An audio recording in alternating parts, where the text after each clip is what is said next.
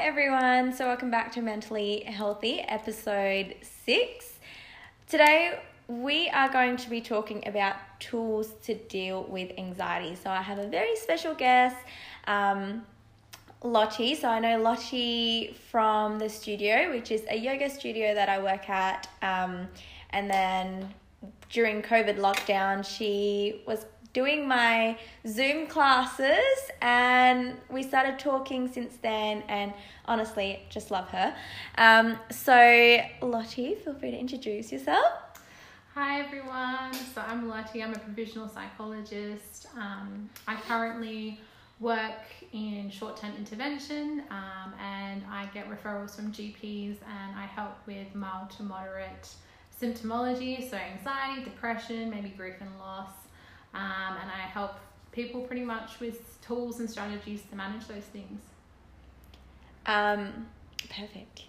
So today, as I mentioned, we're going to be talking about tools to deal with anxiety and also give a psychoeducation on anxiety. So just before we move on the main topic, Lottie, can you please give us a definition of what psychoeducation is? Yeah, so pretty much when we talk about psychoeducation, it's more about looking at what is anxiety, what is maybe some of the things that you notice in your body, what are some of the thoughts that are going on, and why it's important to apply the strategies. So it's from an educational perspective of how is this going to help me. And how do you think that would help people in, dealing with their emotions? Like, why do you think it's so important for psychoeducation to be, delivered to people?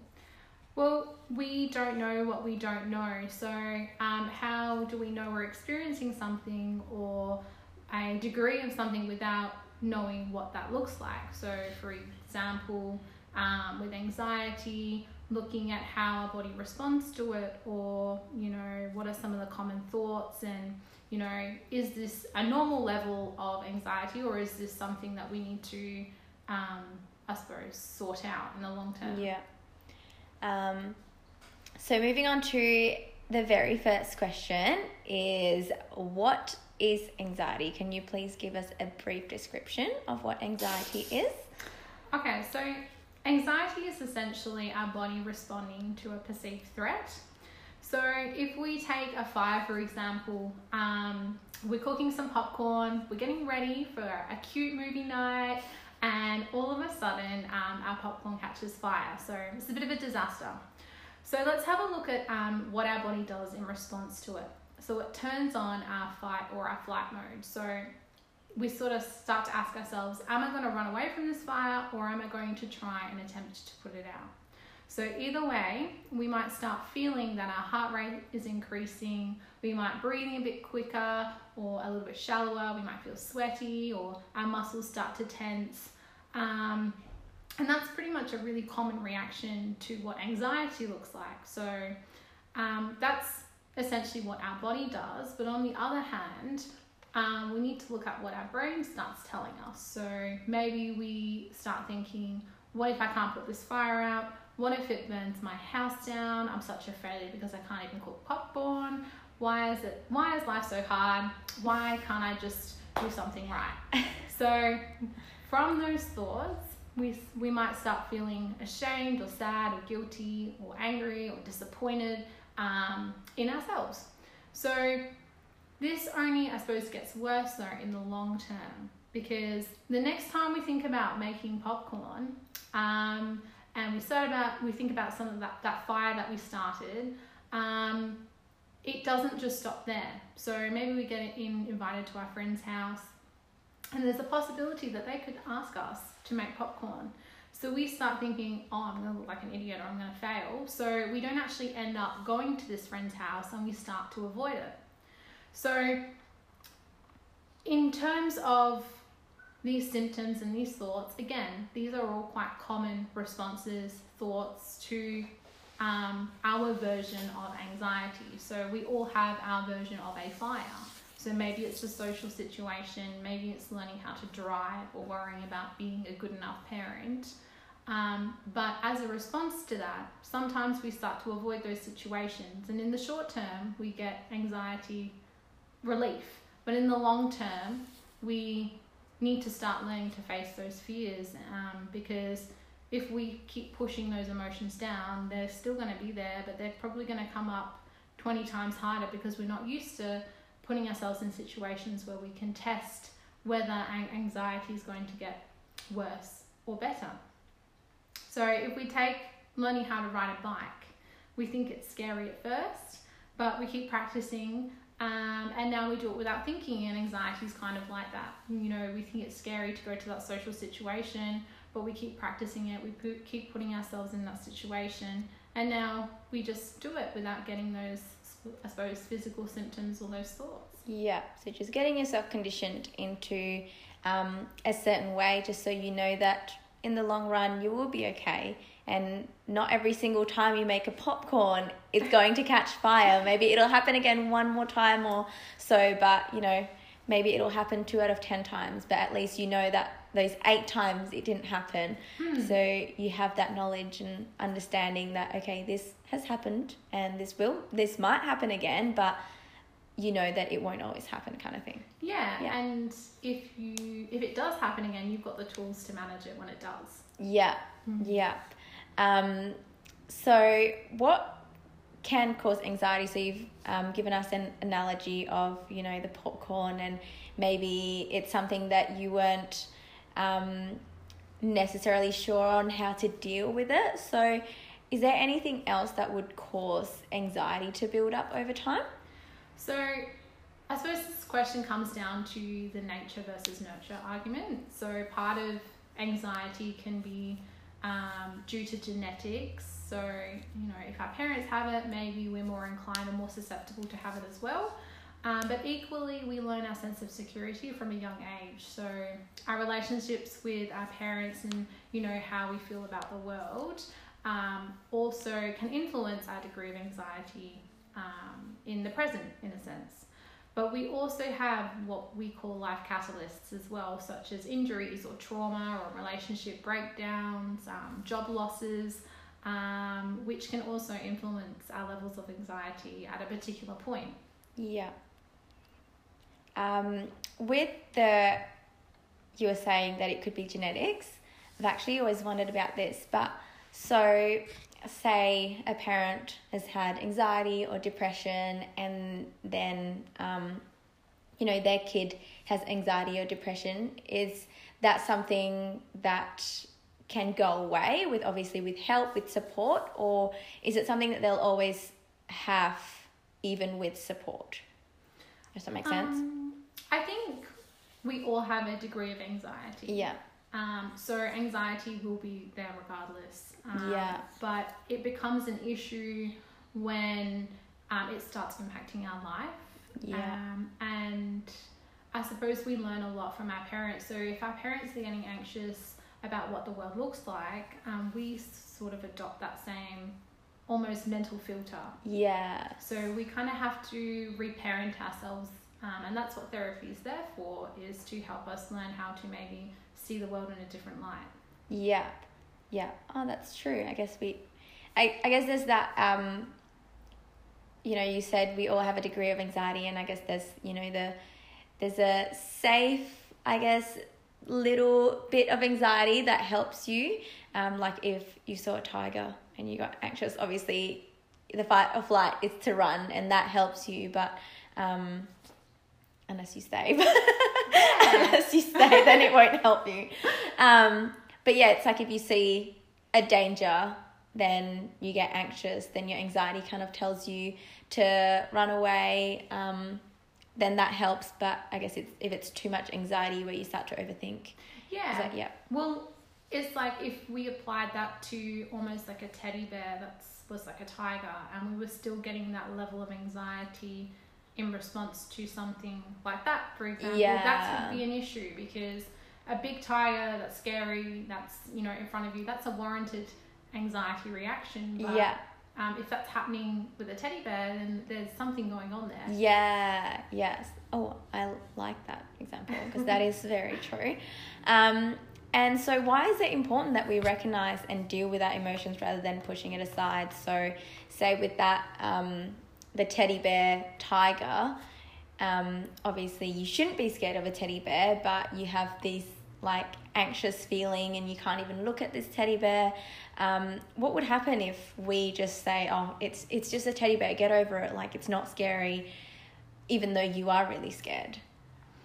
I think, again, it comes into our relationships with our thoughts. And, you know, we've got, let's say, this teddy bear, for example, and we keep getting these things of, this is super overwhelming, like I can't face this, or I'm going to get hurt here. Those sorts of thoughts kind of get in the way of living the life that we want to choose. Yeah. And we kind of can make a choice in response to anxiety. We can almost accept that, you know, these thoughts and these feelings are there, or we can ignore them and go, you know, I'm just going to push it down. You know, let's avoid it. Let's avoid it. But by avoiding it, when it does pop up again, it's going to hit you in the face twice as hard. Yeah. So it's radical acceptance, what we call it in psychology. Kind of accepting that thoughts are there, and we can deal with them, we can live with them. Yeah. But, you know, when we don't, you know, there's a consequence to it. There's sort of short-term relief, but long-term pain in a sense. Yeah. And I guess you could, by pushing it aside, some people would, you know, go to like a support system of drinking or drugs, which could obviously have a bigger effect at the end of it as well. Yeah. Well, essentially, if we look at emotions, like the weather, so we've got a storm outside, and in our head we had this plan of going outside and wanting to, I don't know, go to the park, for example. So we open the door, but we realize it's raining, and we can have a choice there. We can go, oh my gosh, the storm's coming, I'm going to get wet, this is, you know, this is completely overwhelming, I don't want to go out in the storm. Yeah. And we shut the door and we hide inside. Or we can go, well, I know there's a storm outside, but I really want to go to the park, so I'm going to prepare myself, and I'm going to grab an umbrella, I'm going to put my raincoat on, I might put some gloves on, I'm going to protect myself, and I'm still going to walk out into the storm. Okay, so if we look at anxiety like that, you know, going to therapy or, you know, learning how to manage anxiety, that's our umbrella in a sense. Yeah. And that's helping us walk through it and manage it and deal with it. Whereas if we just ignore it and we push it, we avoid it, you know, we're not going out, we're not going to the park, for example. Yeah, something that you really want to do, and now you can't do it because you're in battle of your own, in your own mind. Yeah. Yeah.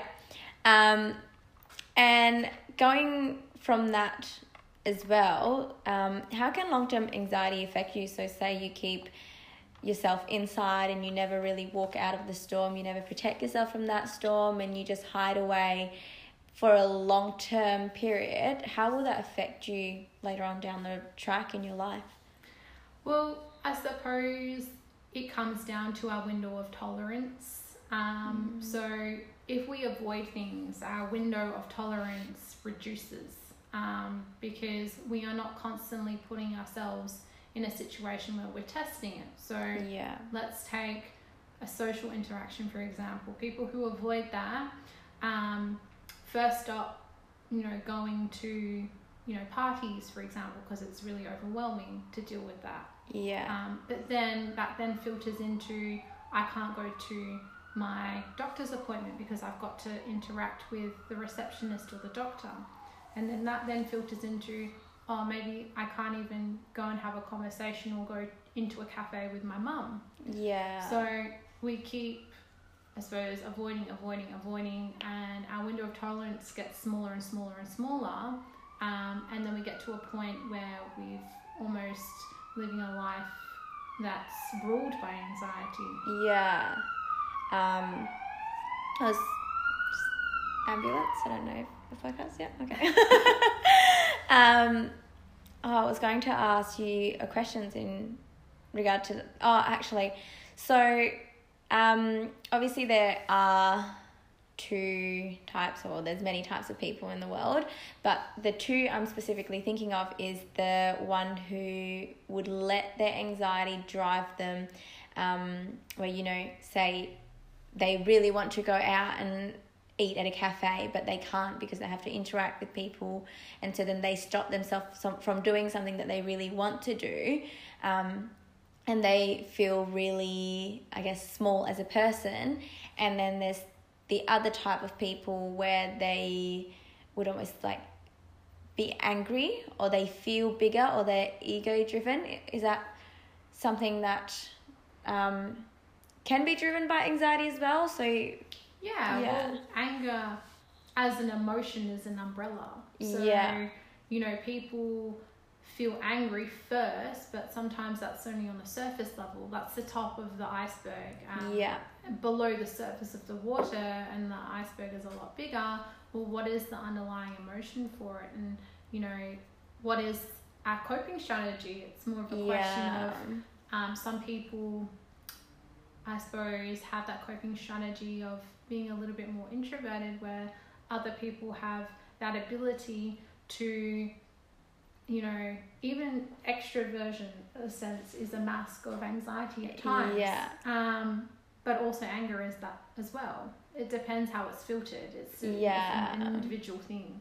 Because there's always, if you look up symptoms on Dr. Google, there's obviously a dot point of what, like a general diagnosis kind of thing. Like, this is what, I have a lump on my hand. What does it say? You have cancer. So if you go on Google and you type in what is anxiety, there is obviously a dot point of what the symptoms, or what it generally looks like. But would you say that it's different for everyone, or would it be those like set dot points? No, I think anxiety is very individual, and it is a question that I ask my clients when they walk through the door. They sit down and they go, I've got anxiety. And I was like, okay, cool. But what does that mean? What does anxiety look like to you? Yeah. And look, some people might have that concept that, it's a more of a feeling base. Like, I have memory fog and I don't have any thoughts that are running through my mind. I just get super overwhelmed. My body shuts down. My heart rate is going crazy. I'm getting sick, and I've got a headache.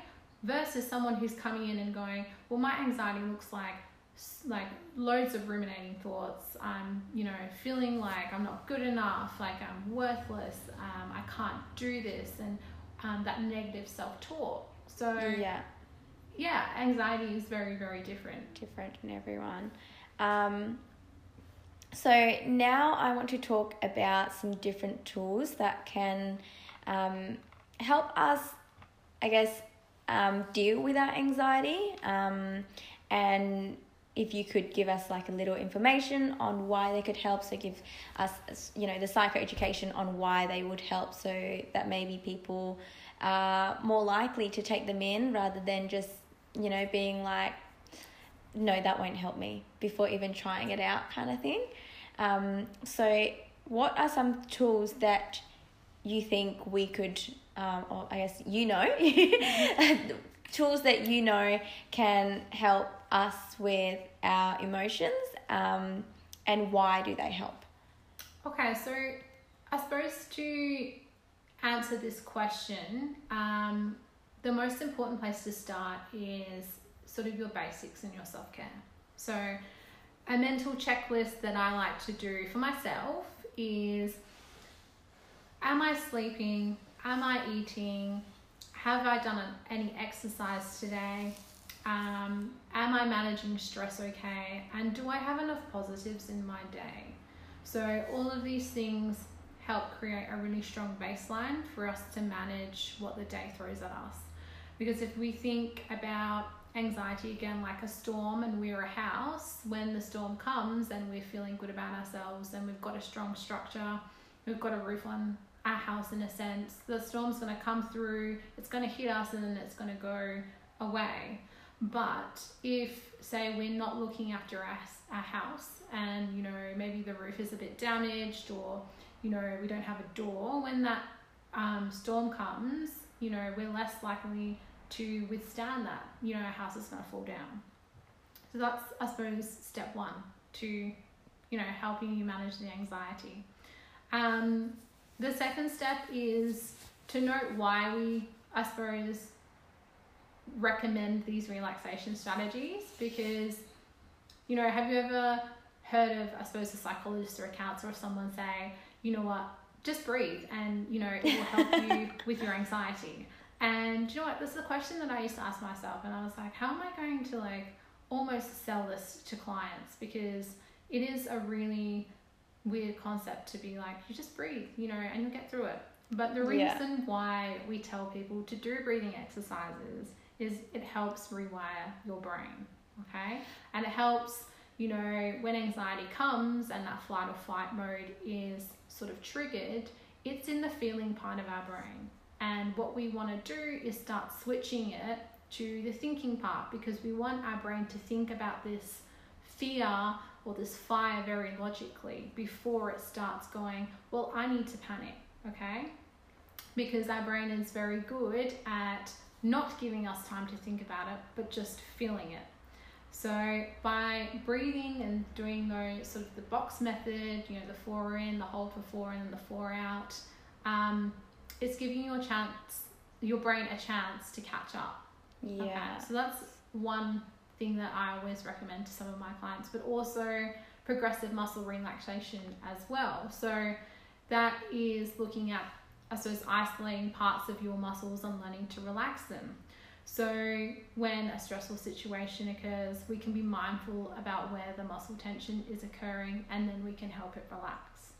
Okay, so this is something, or these things are something to practice on the daily in a sense, because we don't want to get into a stressful situation and then go, well, now I need to learn how to breathe, or now I need to do my progressive muscle relaxation. Because these are preventative strategies. These are not reactive strategies.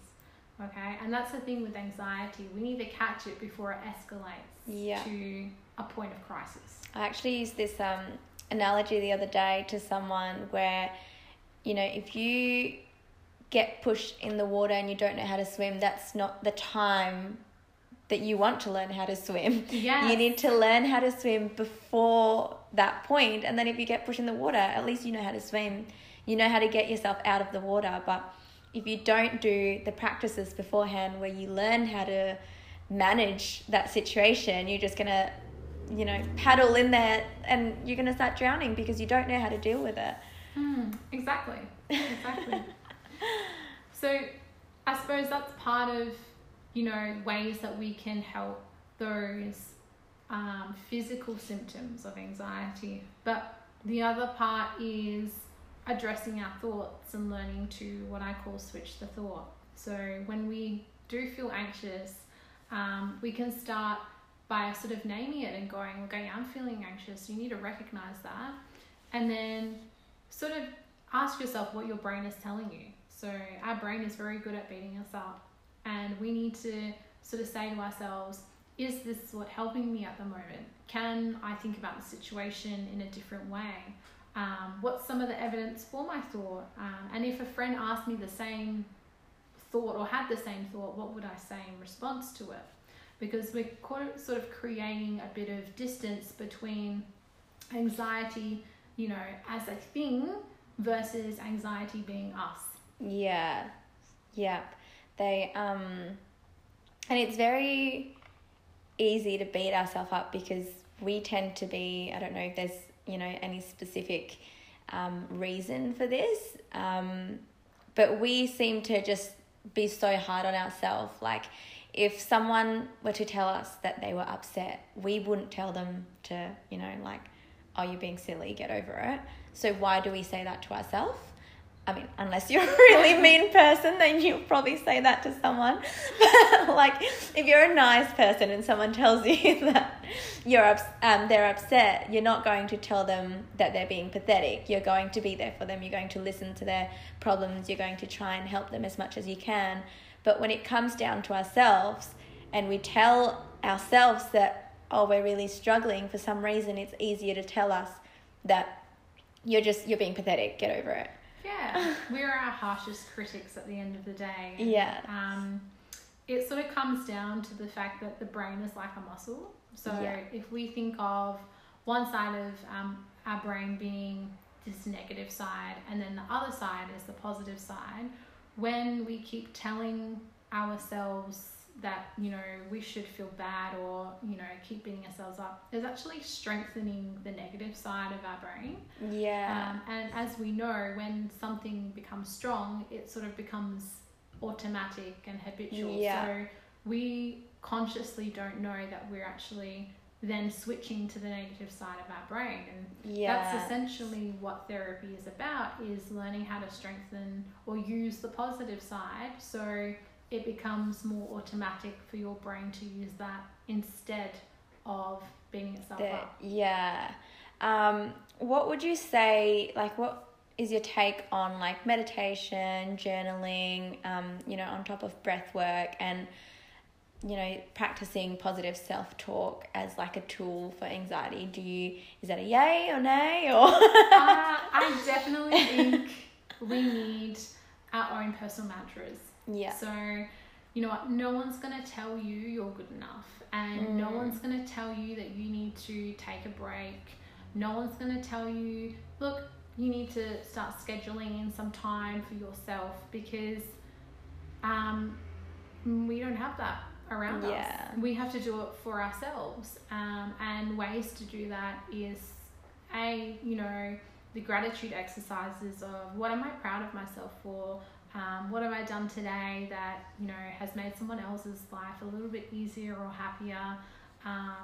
Definitely meditation is a way to self-reflect, because, you know, if we can get personal insight into how we're going, how we're feeling, what we're doing, what we can improve, that's the first, I suppose, step towards wanting to change that and wanting to make some more moves or towards moves, and be the person that we want to be, rather than the person that we're getting caught up in terms of our emotions and anxiety ruled person.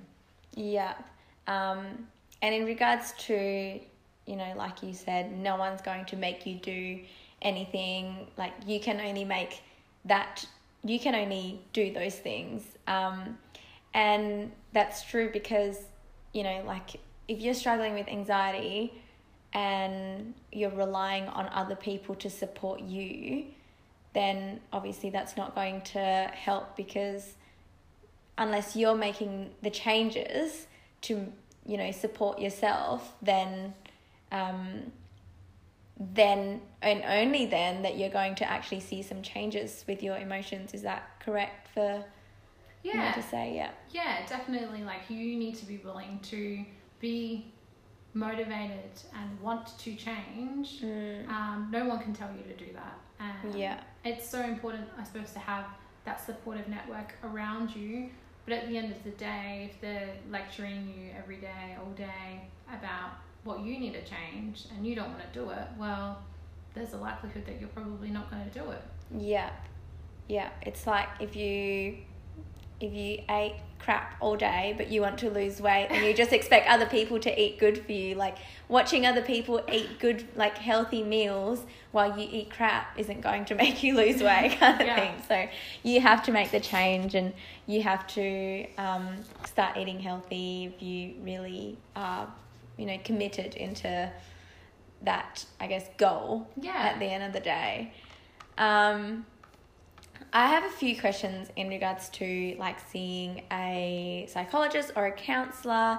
I actually have a question, you know, in regards about the differences. So I know a few people are wondering, like, do I see a counsellor? Do I see a psychologist? Like, is that what are the difference between those two things? Okay. I suppose it depends. What is your end goal? That would be my question to you.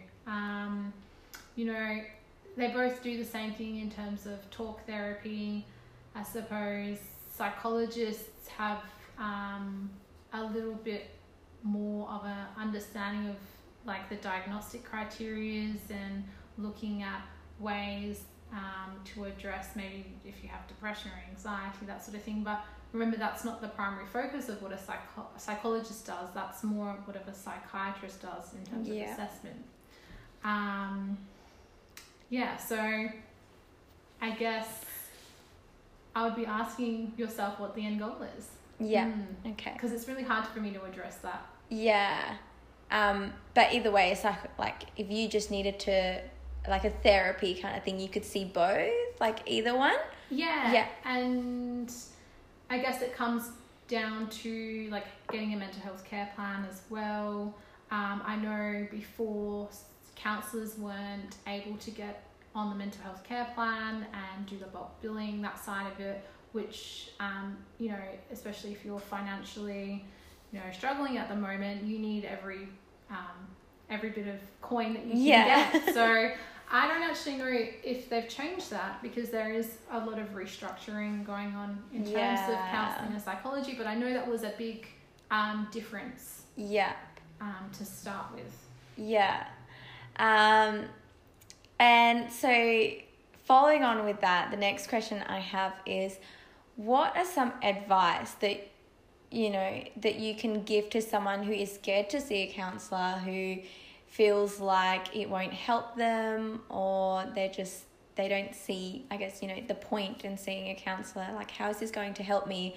Or I don't want to see someone because I feel really like vulnerable and I don't want to like open up that door of emotions.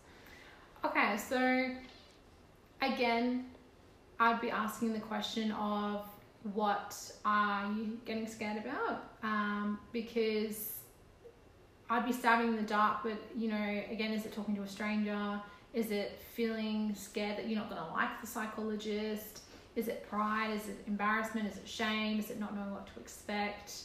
And at the end of the day, these are super common concerns that people have regarding psychologists.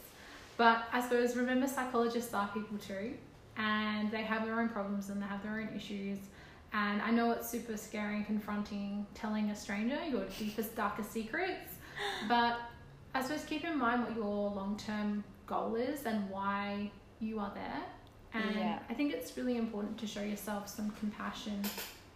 And, choosing to go to therapy shows strength and a willingness to take a look at the parts that you don't like about yourself, or the parts that you want to change, and still persevering with it and going to talk to someone and confronting those things.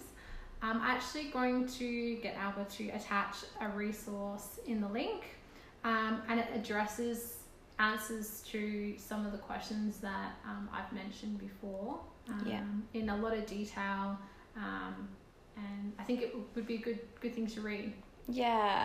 And it's so important to be open-minded when you are going to help yourself through any difficult times, because if you don't want to see a psychologist, or if you don't want to do breath work or journal or meditate because you're so close-minded and you just think that that's not going to help me, why is that going to help me? If you're going to be close-minded and you don't want to try it, then you're not really going to get anywhere. So be open-minded with the stuff that even you don't necessarily believe in, if you really want to help yourself. Yeah, definitely. And even if you choose not to, I suppose, go and see a psychologist or a counsellor because you do have, I suppose, this concept that it's not going to work, that's okay. But maybe ask yourself what is going to work, and make some moves towards achieving those goals. If you know that maybe exercise is going to give you a better outlook on life, or whatever it may be, then do those things and focus your energy on that. Because again, it comes down to, if you're not ready to go and see something, or you don't think that it's going to work, or you don't have faith in that, then I suppose I'd be questioning whether it would be the right decision to do.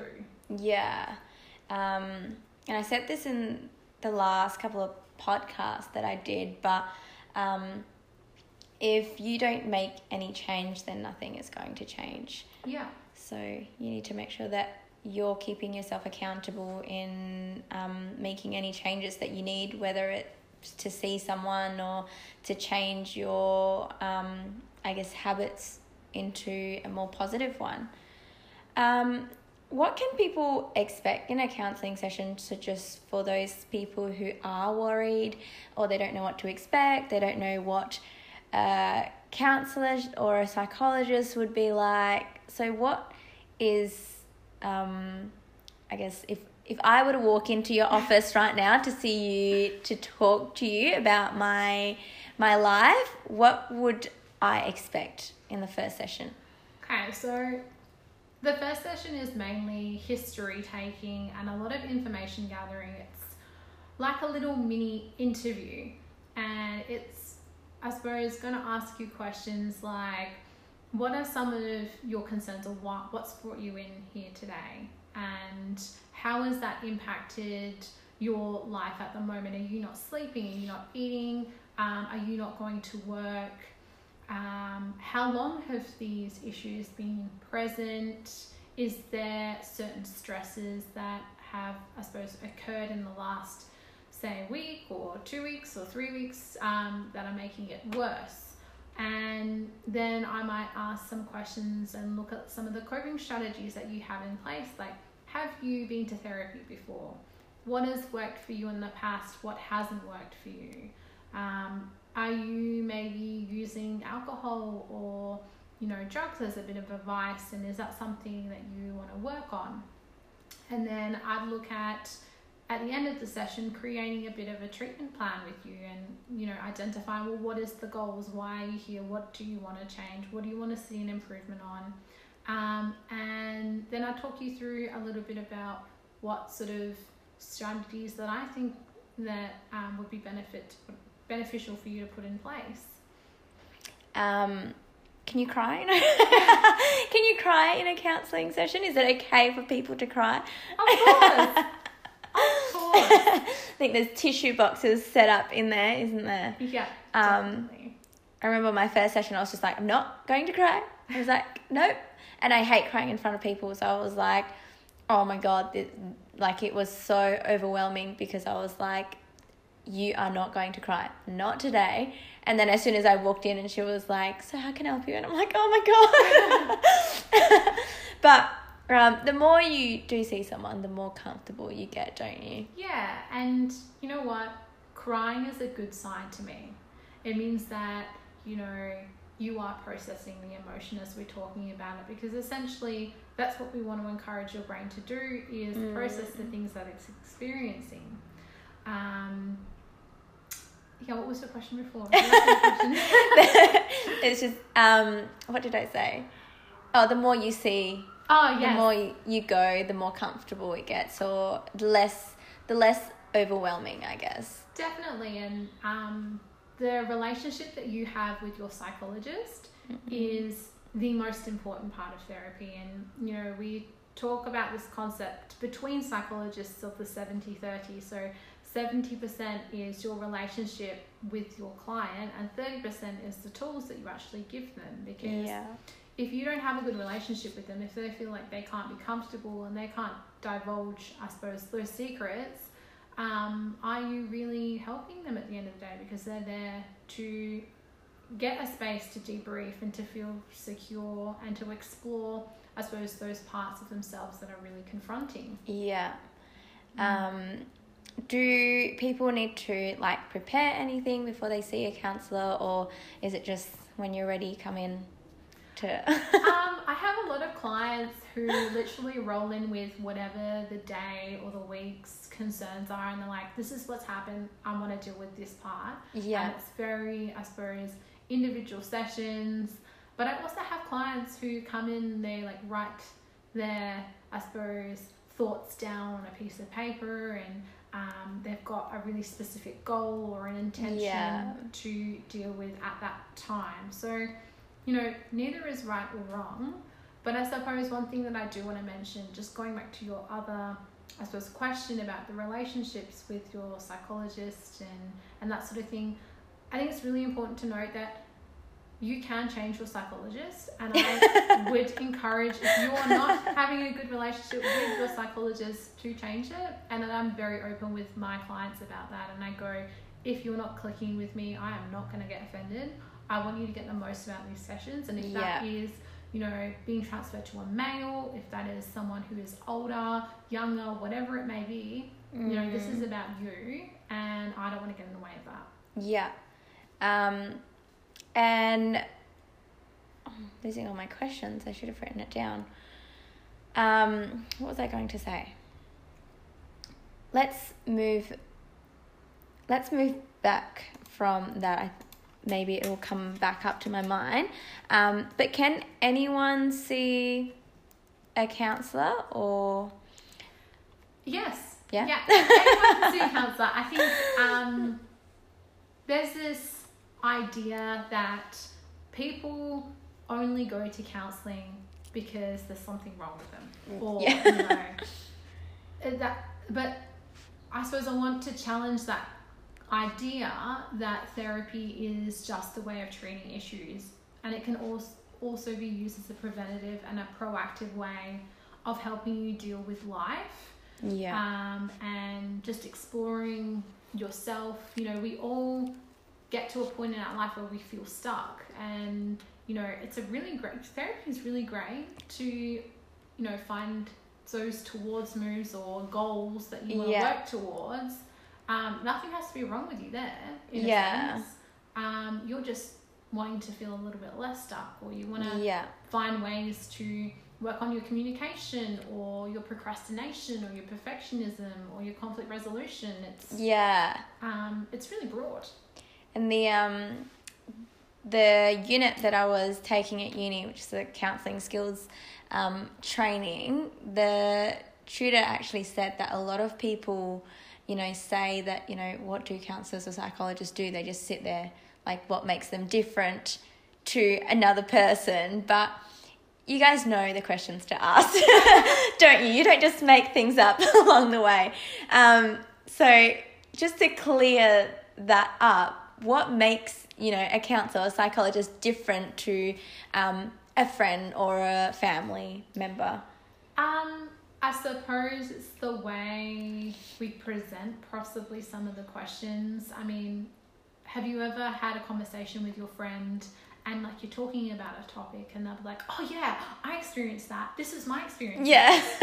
Or you've maybe talked to mum or dad, and then mum and dad like start kind of lecturing you a little bit and like, well, I would have done this, or you should do this. Yes. A counsellor or a psychologist is a very neutral platform of a way to bounce ideas. We ask questions to, I suppose, get you to self-reflect and almost come up with the solutions to your own problems without us having to say, you know, maybe you should do this. So that's one thing, but also, you know, looking at the way we do therapy and like cognitive behavioral therapy, we teach you to flip the thought or challenge some of those thought processes that are coming on, and we can teach you about how to live with an emotion and how to manage grief and loss. So I suppose, again, it comes back down to the difference in conversation. But I mean, maybe not you, because you're obviously, you know what to ask. You're like, but I don't know about anyone else, where if someone were to tell me that they were struggling, I would sit there and be like, oh my God, I don't know what to say. Like, I will feel like, you know, like I would feel for them and I want to help them, but at the same time I'm like, I don't know what you want me to say. I don't know what I should say. I don't know what to ask. And then half the time I just sit there. I just sit there and I'm like, okay, like, and it's almost like an awkward silence. And even though you want to be there for them, you don't know how to be there for them. So, you know, with my experience with seeing counsellors and psychologists, they know what to ask. They know how to guide you in finding yourself, I guess. Yeah, it's very much about that validation of your experiences, and I mean, it is really hard for a person who's not trained in a sense, or you know, maybe just is a little bit confronted by having those conversations to know what to say to make you feel better. Or like you said before, where, you know, if you were talking to a friend and they start giving you advice, and I do it too, and then every time I notice that, I'm like, Emma, stop. They don't need your advice. You don't know their life. But you know, friends and family tend to do that, and it's, you know, they do it in the best sense. They're not trying to hurt you. They're trying to help. In their eyes, they're trying to help. But, you know, when people do that to me, I do get frustrated, because I'm like, I just need you to listen to me. I just need you to maybe guide me in a sense. I don't need you to give me advice. And the advice that you give me, I don't agree with that. So it's good when you see someone who isn't there to push you to be a certain way. They're trying to, if anything, they're trying to help you be your authentic self. They're trying to help you find what works for you. Yeah, definitely. The other question that I had before was, and I was the same, and I'm sure a lot of people feel the same, was I put off seeing a counsellor for a long time, because I would always feel like I needed to see someone when I felt really overwhelmed. So say I feel really anxious right now, then I'll be like, oh my God, I need to book in with someone. I need to go see someone. But then the next day I'm like, I feel fine. So I'm like, oh, well, no, it's fine. I don't need to see anyone right now. So what are your advice in regards to that? Like, because with my experience as well, when you do want to book in with someone, when you feel really overwhelmed, half the time they're not available for another 4 weeks. So by the time it gets to the 4 weeks, you probably feel somewhat okay, or you don't have those emotions anymore. So yeah, what are your... I suppose it comes down to it, again, that therapy is not necessarily there to be a crisis service. Yes. Yeah. It's there to be preventative. So when we start feeling a certain way, or when we know that there's a number of stresses that could possibly be popping up in the future, I mean, we can't predict it. Sometimes we might know that someone's going to pass soon, or, you know, uni is getting really hectic, and the last time I went through the exams, I got these symptoms, and I know that exams are coming up. So be proactive, you know, and don't let it get to the point where you are just, you know, at that crisis point, at that escalation point, at that point where you can't come down, because then it's too late. You're sinking in your analogy of the swimming. And you know, obviously I realize that now, but a lot of people still say to me like, oh, but I feel fine now, you know, why would I want to see someone if I feel fine? And I guess you don't want to wait until you're sinking to learn how to swim. And I think it's really important to check in with yourselves, because again, emotions are like the weather, they come and go. But it's really important for us to take a step back and go, all right, well, yeah, I'm feeling okay today, but that's only one day out of the 7 days this week that I was feeling okay. Yes. So what's going on the other 6 days? And should I really be, you know, just relying on this one day to feel okay? Yep. So always constantly, you know, check in with yourself and reflect on your days, I guess. Yeah, definitely. So last question is, can you go to a psych to learn how to cope with verbal confrontation? Yeah, definitely. Yeah. So, you know, again, it comes down to, if you want to work on that specific topic, we can look at how can you set boundaries in with those people that are maybe being quite confronting. What is the difference between being aggressive in how you respond versus assertive? And how to manage, I suppose, their responses, because at the end of the day, you only have 50% of that relationship. You can control the 50%. You react and you respond to somebody, but you can't control what they're going to do. So it's about exploring, I suppose, that element of it. Well, that was the last question that I have, but just wanted to follow on with what you said about how you can't control what people do. That's also, another thing that I guess that we were talking about, like, you need to make the change, so you can't change other people, but you can change yourself. You can't control the way people react to you, but you can control the way you react to them. And I guess that would come down to, working on yourself, taking time for self-care and using some of the tools. Is that something you agree with? Yeah, definitely. It's the circle of control is definitely a big topic that I do have a lot of conversations with clients, and I use in my own life. And it really is, again, about asking yourself, like, can I control what's happening in this situation? Can I influence it in some way? And how can I influence it in maybe a way that's productive or proactive? Yeah. And then sort of trying to distance ourselves from the responses where we can't control things, because we get caught up on what we can't control. We get, what if this, what if that, I'm really angry because this has happened.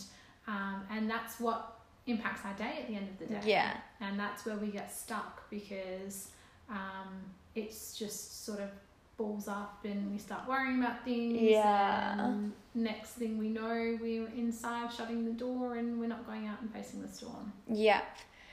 Well, thank you so much for your time. I have thoroughly enjoyed speaking to you. Was there anything else that you wanted to add in regards to this topic? No, I don't think so. You've nailed it pretty well. I suppose, if you want to explore, I suppose, going to see a psychologist and a counsellor again, like, I think it's a really amazing way of finding a little bit about yourself. And I can't just say that because I'm a psychologist. But, I'm not a psychologist, and I agree, so...